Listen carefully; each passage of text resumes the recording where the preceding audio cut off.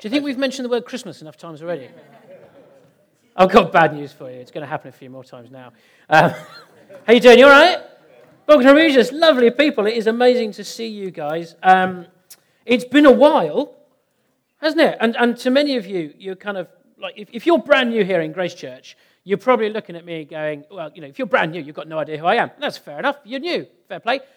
Welcome. Great to have you here. But it could be you've been coming along to Grace Church for quite some time, and you're still sitting here right now looking at me going, well, who is this guy? And that's fair enough too. My name is Tim, and my wife and I, we've been part of Grace Church all the way back since it first started in 2005. And the church actually first started in Chichester, and we were there for a few years. And then the church decided to do this thing called multi-site. And we decided to send our best and brightest and most wonderful people all the way to Bognor Regis, which, yeah, I know, and you're still here. It's great. Which included Kate and I. All right? And then the church decided to plant another site all the way up in Midhurst. And Kate and I felt the call to move. So we moved house, we went beyond the Tangmere Divide. The A27. I went up to Midhurst, and now we're part of Chichester again. So basically, what we're really saying is that we're fickle, aren't we? That's where we're at. We're flaky. So you'll see you in 6 months. But that's kind of where we've come from. Now, let's get back to what we're talking about today, because as Johnny has already alluded to, and the nativity scene which is being set up, it's all getting quite Christmassy. Have we noticed that yet? Yeah. The supermarket shelves, they are loaded with minced pies. There's no eggs, obviously, but we do have minced pies, so we're going to be okay. Stuffing mix is reduced. We've just had Black Friday. It's getting very, very Christmassy. And as a church, we are no different. And so for the next 4 weeks, we are having a break from Exodus. And we're going to be talking into the subject of Advent. And the word Advent, I mean, what does that actually flipping mean? Like, I didn't know.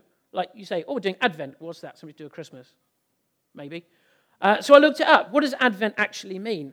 And it's the dictionary definition of Advent is the coming of a notable person or thing.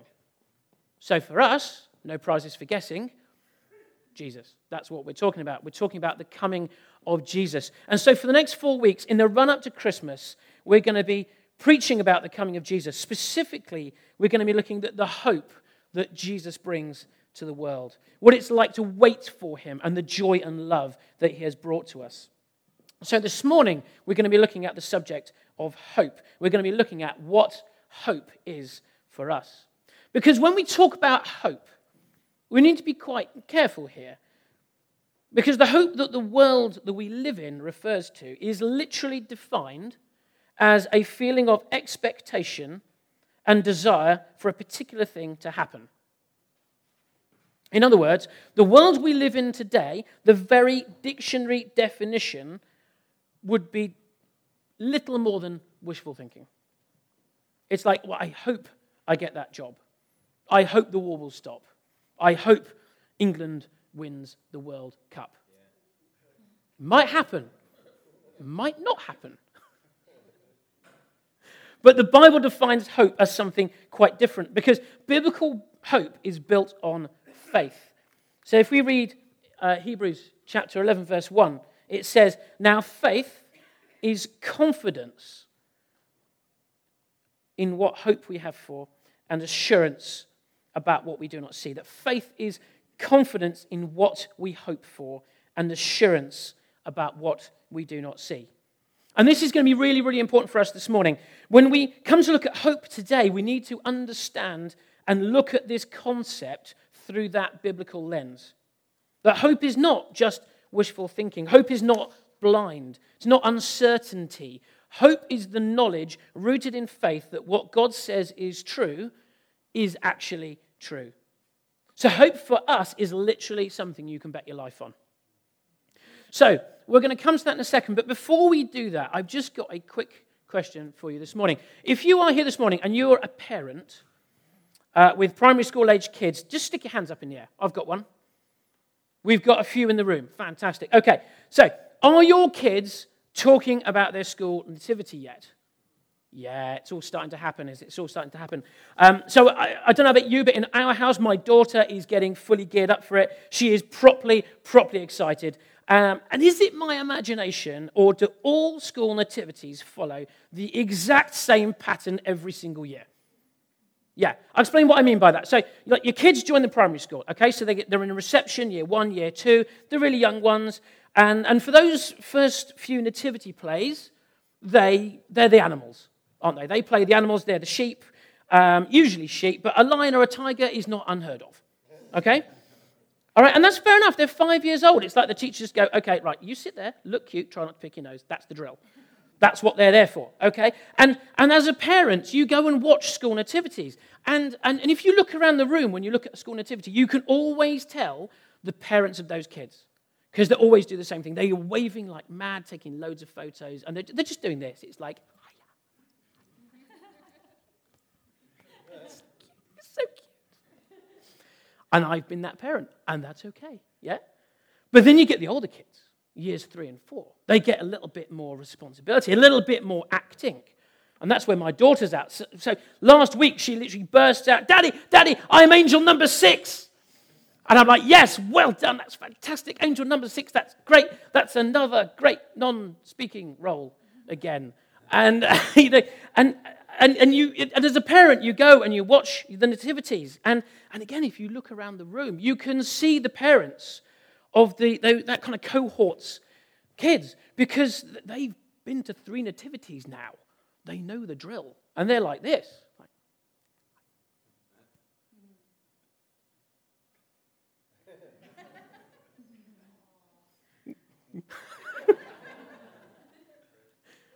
Someone said true, thanks. I mean, am I wrong? Come on, I'm exaggerating a bit, but it's a bit like that. And then you get the oldest kids, right? And they are year 5 and year 6. And they're there to do the serious acting. They are the innkeeper. They are the 3 wise men. They are properly scripted roles. But within this group of kids, there is one particular part, the very top role. That role in the nativity performance that requires practice, perseverance, and iron nerve. Does anyone know what that role is? Any guesses? The donkey? Anyone else? Someone said narrator. Did I hear narrator? Yeah, it's the narrator, isn't it? Because they've got to go the whole way through. Yeah? The narrator in the school nativity is like the top role, and that always goes to the brightest and most confident year 6 pupil. And again, if you go along to a school nativity and you watch the parents, you can tell who the narrator's parents are. Because like, the all-consuming smugness is just amazing, right? Okay, and I know that might sound condemning, and I don't wish it to be, because if you're here this morning and you are the year 6 narrator's parents, I want to be you. It's not happening for me, but I want to be you.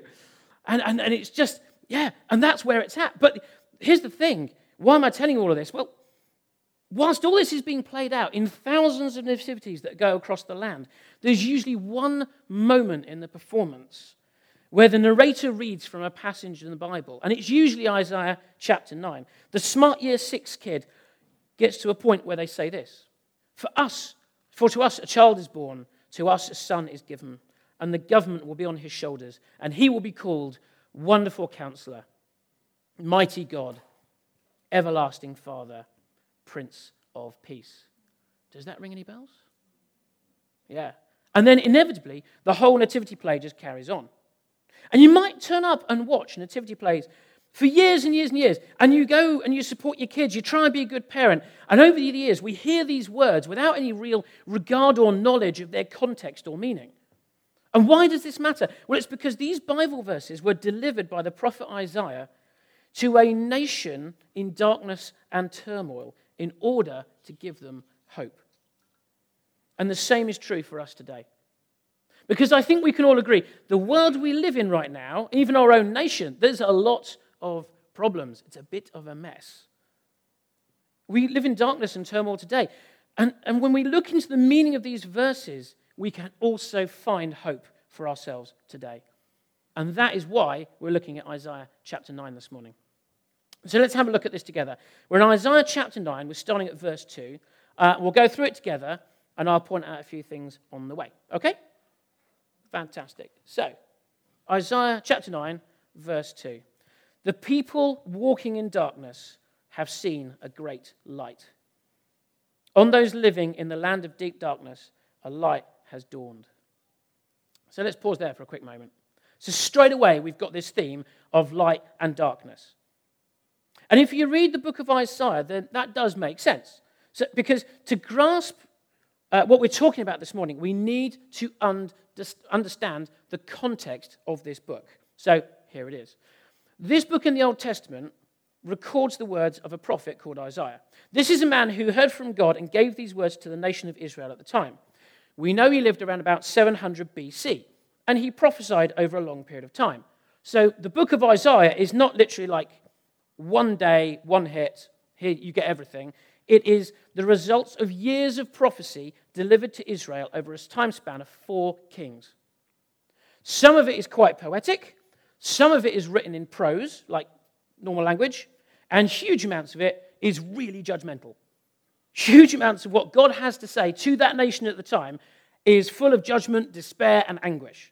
So I'll give you an example, okay? So if you read Isaiah chapter 1, you just have to get to verse 11, and Isaiah is prophesying this. Here's what he says. The multitude of your sacrifices, what are they to me, says the Lord? I've had more than enough of your burnt offerings, of rams and the fat of fattened animals. I have no pleasure in the blood of bulls and lambs and goats. When you come to appear before me, who has asked this of you, this trampling of my courts? Stop bringing meaningless offerings. Your incense is detestable to me. New moons, Sabbaths, and convocations, I cannot bear your worthless assemblies. Your new moon feasts and your appointed festivals I hate with all my being. They have become a burden to me. I am wearying of bearing them. Do you get the idea? Yeah? It's like, and this is the first 8 chapters, right? So, I mean, Isaiah's not really coming across as a fun guy so far. You wouldn't want to be on the receiving end of this. And we know that Isaiah, he spoke to the nation, he spoke to kings. I mean, can you imagine that? I mean, like a servant walking in. King Ahaz, the prophet Isaiah has come to see you. Okay, what kind of a mood is he in? Same as last time. You know, it's not going to be good news. This is where it is at. So what we have here in the first 8 chapters of this prophecy is Isaiah painting this picture of a nation, of people steeped in judgment. This is historically a nation who ignored God, went their own way, and they thought they knew better, and this was the result. And then at the very end of chapter 8, it talks about this nation walking in darkness. And then all of a sudden, at the beginning of chapter 9, where we are now, we get this astonishing promise. On those living in the land of deep darkness, a light has dawned. Darkness to light. Now, if we go to verse 6,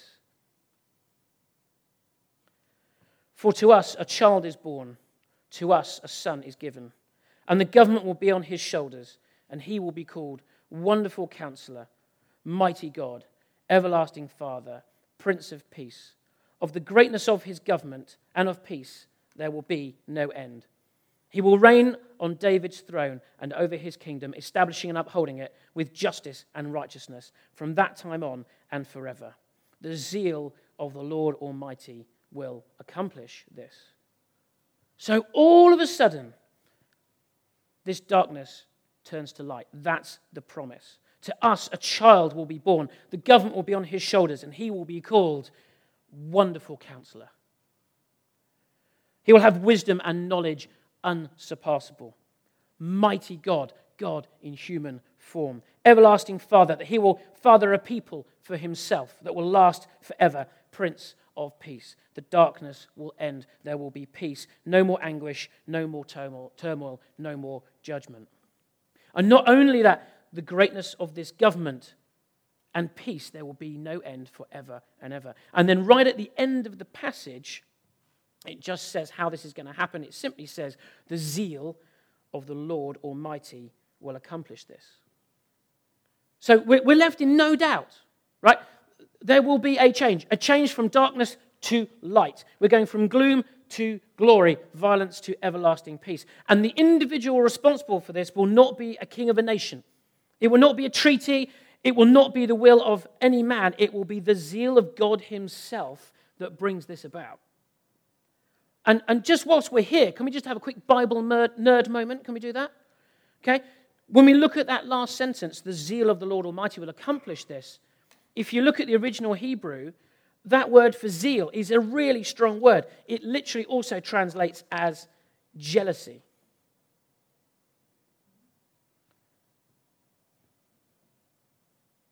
It's like, we kind of need to get hold of that and understand it, because despite this entire nation flipping and flopping, being hot and cold for God, despite their darkness and turmoil, God doesn't give up on them.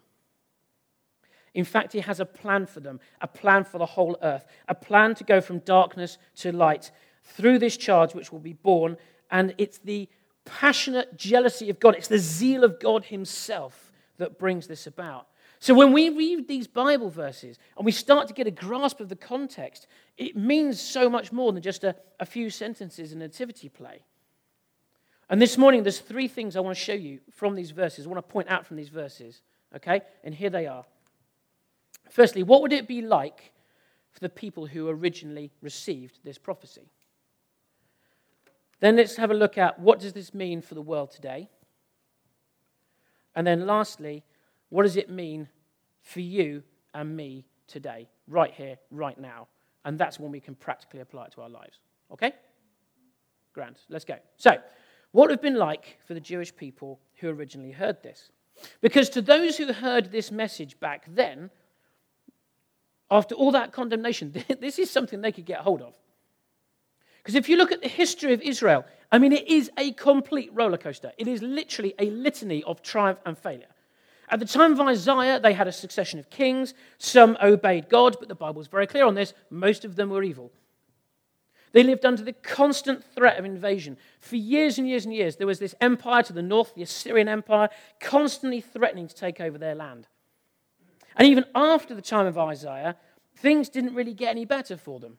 The 700 years after Isaiah, it's just full of discord, rebellion. The nation was eventually overrun by the Babylonian Empire. The Babylonians split up the Jewish people and distributed them around its empire. So they became a people with no home, literally exiled. And then eventually they're allowed to come back to their land. And then before you know it, the Romans came along, dominated them, and it was during the Roman occupation that Jesus was born. So this is a roller coaster of history. But here's the point. For all of that time, for that 700 years, throughout all of that mayhem, they had this promise of a mighty king who would be born. And we know that the Jewish people, they would have kept hold of this. In fact, if you look at the New Testament, this book of Isaiah is quoted 55 times. With the exception of the book of Psalms, it is the most quoted Old Testament book in the New Testament. And in Luke chapter 4, Jesus goes to the synagogue, he stands up to read, and where does he read from? He reads from Isaiah. To the people who heard this is a message of hope. To a nation, a people who knew constant conflict and uncertainty, this prophecy gave them something to look forward to, a hope for the future. And they lived with that hope that one day a child will be born, a leader, a savior, a Messiah. And they assumed that this king would restore Israel to its former glory. But if you read these prophecies, if you understand the purpose behind this hope, it's not just a hope for them. It's not just a hope for that nation. This is a promise for all humanity.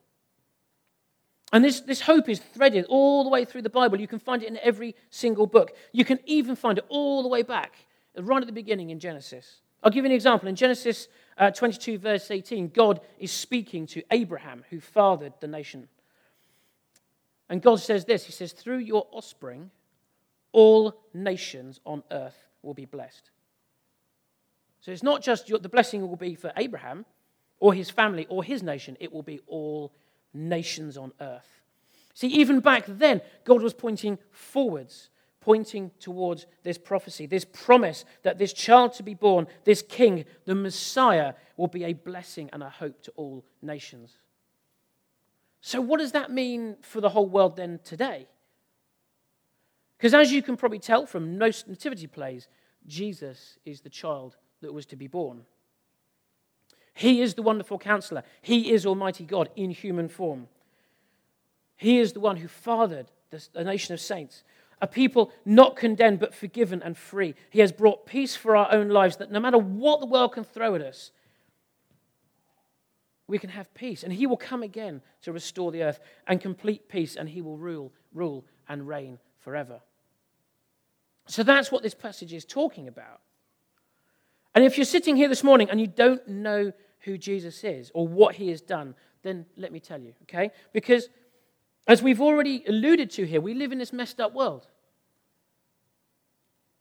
I mean, has it occurred to you that maybe there's something wrong with humanity? I mean, if you look at the big picture, look at the big things that are going on right now, just look at the news, and it is full of death, conflict, and human rights abuses. And most of us right now, you kind of go, yeah, I understand that, that's the Ukraine. Okay? But we forget because it's not in the news. We can only absorb so much. What about Syria, the Yemen, huge areas of Africa, Iran? And yet we kind of don't really know about it. But it is there, it's happening. We live in a world that has pretty much always had some form of major conflict somewhere. And we're only good at really looking at it in ourselves and going, well, everything seems to be okay. But the reality of it is that, let's be honest, humanity is really, really good at being evil to one another. I know that sounds a bit grim, but it's true. But when we distill that down to an individual level, we've all got our selfishness. Like I can stand here right now and go, well, okay, I've been selfish, I've lied and I've cheated. We've all done things that we wouldn't want to tell other people about. We've all got our shame. And if that makes you feel uncomfortable, I'm sorry, that's not what I'm... hey, at least you've got a conscience, yeah? But if it helps, I'm telling you this now, and as I've already alluded to, I'm quite happy to stand here and say I'm a hypocrite. Let me be perfectly clear on this. I can stand here right now and I could admit to you guys that I've had thoughts and actions in my life that I would not want to tell you about because I've got my shame. And the reality is that's true of everybody in this room and everybody on this planet. And it is those thoughts and actions that create a huge problem. When Isaiah was prophesying to this nation, if you read the first 8 chapters, that when God is just pouring out judgment on these people, it all points to one central issue. And that issue is called sin. When we go our own way, when we act in selfishness, when we do things which in our hearts we know is wrong, whether we do that as one person or as an entire nation, we're engaging with sin. And the scary thing about this is that the Bible is really clear on who has sinned and what the consequences are. In the book of Romans, it simply says, for all have sinned and fallen short of the glory of God. And then later on in that same book, it's very specific on the consequence. It simply says, the wages of sin is death. And that's tough for us to kind of get our heads around or grab hold of. We've all sinned and the consequence is death.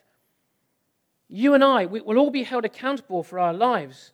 And that death that the Bible speaks of is not just a physical death, the one that we all read about in the news, but it's a spiritual death too. We are completely cut off from the God who created us.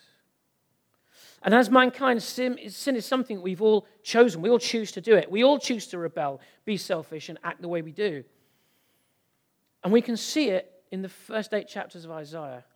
We can see it in the world, and if we're really honest, we can see it in ourselves. Now, you might have been coming to Grace Church for years and thinking, okay, Tim, yeah, that's great, carry on, I know where the good bit's coming, okay? And I will. But equally, you might be sitting here this morning thinking, this is a bit grim. Okay? Be forgiven on that, okay? It's okay. If you're feeling a little bit uncomfortable this morning, then I apologize, but please hear me out. Because we live in a society that doesn't want to talk about things like this. It's like we just want to skip along to the nice bit, like in the Nativity. Because here's the truth, there is a God who created the heavens and the earth. He is perfect in every way. He has no sin. He cannot abide sin. He cannot be faulted, because otherwise he would not be God. That is why the wages of sin is death. Because God will have nothing to do with it, either yours or mine. And if you're hearing this for the first time today, then do you know what? There is good news, because what we're talking about today is God's rescue plan. The people walking in darkness have seen a great light because a child was born. His name is Jesus. And he came to this earth, God in human form. He lived among us for 30 years, and in that entire time he did something that no one before or after could ever do. He lived his life without sin. And he was framed by the very people he came to save, and he was crucified and left to die. And on that cross, Jesus became a sacrifice for all the sins of the world, one sacrifice for the entirety of humankind. Jesus died on that cross to save you and me. And as I said earlier from the book of Romans, the wages of sin is death. But here's the thing, Jesus never sinned. Death had no power on him. And 3 days later, he rose again from the dead. And now he is living and reigning in heaven. God has placed everything under his feet. God's rescue plan is complete. So when John chapter 3 verse 16 says, "For God so loved the world that he gave his one and only Son, that whoever believes in him shall not perish but have eternal life." That's the rescue plan. And when we put our faith in Jesus, our sins, past, present, and future, are forgiven. It's like they never happened. When we put our faith in Jesus, we are grafted into the family of God. When we put our faith in Jesus, we can look forward to entering into heaven. Death is not to be feared. When we put our faith in Jesus, we are filled with the Holy Spirit. We can know God for ourselves day to day in a living and active relationship. When we put our faith in Jesus, we can live without fear. We can live without darkness. We can know this great light for ourselves. When we put our faith in Jesus, we get hope. Not hope as the world sees it, wishful thinking, but a real and tangible hope that God is living and active in our lives and around us. And that's the promise of God for everyone who puts their faith in Jesus. And that's why when we read Isaiah chapter 9, if you're a Christian here this morning, you can look at that and you can go, yes, Jesus is my wonderful counselor, mighty God, everlasting Father, and Prince of Peace. That's what this means for the world today. And before we really practically apply this right now, just consider this. Most of us, if not all of us, we'll hear something and we apply it to our own circumstances. But God's plan to save humanity applies to every people group on earth. It applies to every race and tribe and tongue. It applies to every culture and circumstance. The salvation that Jesus brings is available to a soldier on a Ukrainian battlefield. Jesus is available to somebody carrying in a basement in Kiev. Jesus is there for every orphan in Africa and every person living in a slum in Mumbai. But he's also available to every hedge fund manager and billionaire.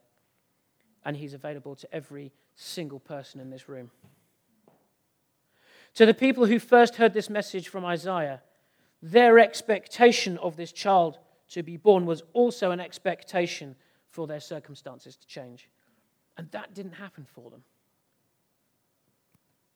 And so many people think that, well, if Jesus loves me, then surely he will change my circumstances. And that might happen, but it's not a promise. And the reason why I'm saying all this is that right now in the UK, we are living in a level of uncertainty that many of us have never seen before. I mean, just look at our recent history. It's horrendous.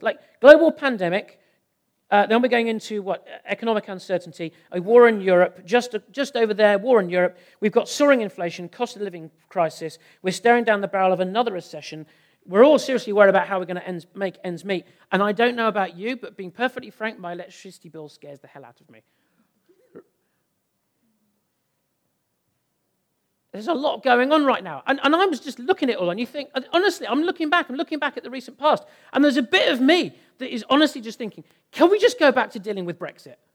I'm almost at the point of going, wasn't Brexit great? Brexit. Oh, I love Brexit. Okay, maybe not Brexit, but I tell you what, can we just go back to being last at Eurovision? Can we do that? We know where we stood there. I just want to be last in Eurovision again. And And I know I'm being silly here, but seriously, all of this stuff that is going on, it's having a profound effect. The very hope that our culture clings to is falling to pieces. Like people, it's the hope of wealth and success and stability, the hope of career and materialism and hedonism. It's falling apart right in front of our very eyes. Because at the end of the day, it's literally just wishful thinking. And we can all be trapped by this. I know I have. And I've got to be honest with you, and I've had things, I think we're all in the same boat here. I've had things that I've been really worried about. And I've had my fair share of anxiety. And it's interesting because I was kind of looking at that and going, well, why? And for me, I worked it out. It's because I'd forgotten where my hope lies. And just actually in preparing this talk, I can honestly say it's been a real challenge for me and a privilege because I've come back and I've been reminded of the true hope, the real hope that God promises us. It's so easy to get caught up in the world and its worries. But you know what? Jesus said, you shall know the truth, and the truth will set you free. So what do we do? What do we do if that's a challenge for us? We come back to our faith and that hope. And I know that God may not change my circumstances, just as he may not change the circumstances of any other person. But we can come back to the certainty of what God says is true, is indeed true. And I just want to encourage you this morning. Do you know that for yourself?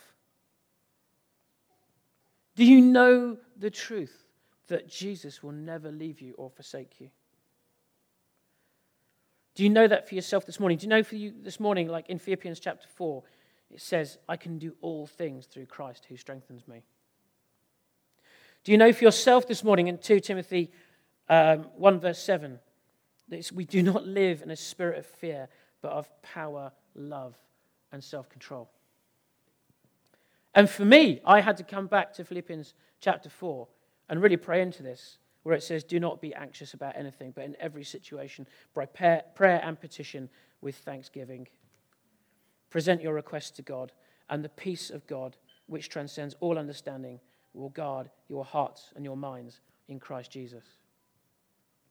And yes, despite all that is going on, these truths are there for everyone.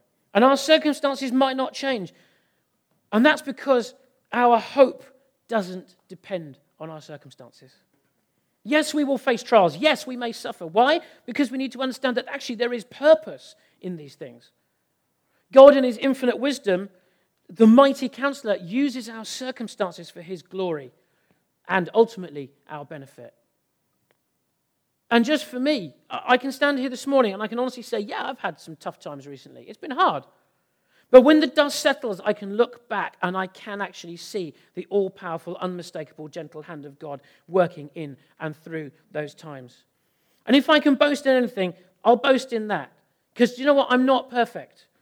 I may not always get things right. My kids, they might not get to be the year 6 narrator. But you know what? We can know the power of Jesus in our lives.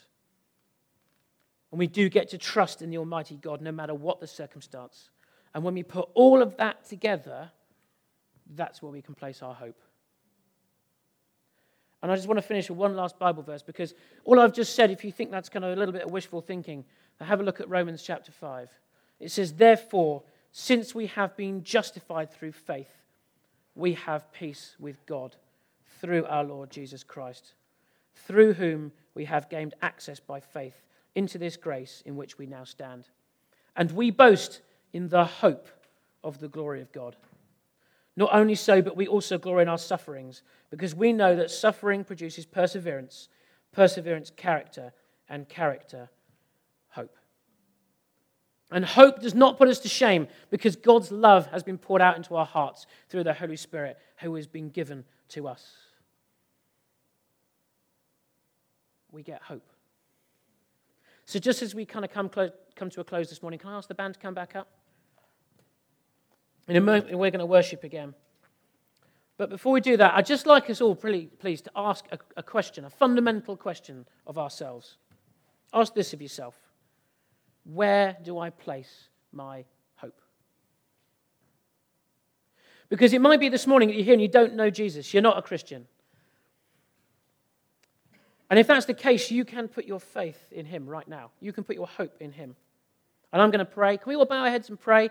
And just pray with me. Lord Jesus, I thank you that you came to this world. I thank you that you were the child to be born. I thank you that you died for my sins. I thank you that you're my Saviour. You are the mighty God and Prince of Peace. I put my faith in you today, and I will walk in your hope forevermore. Amen.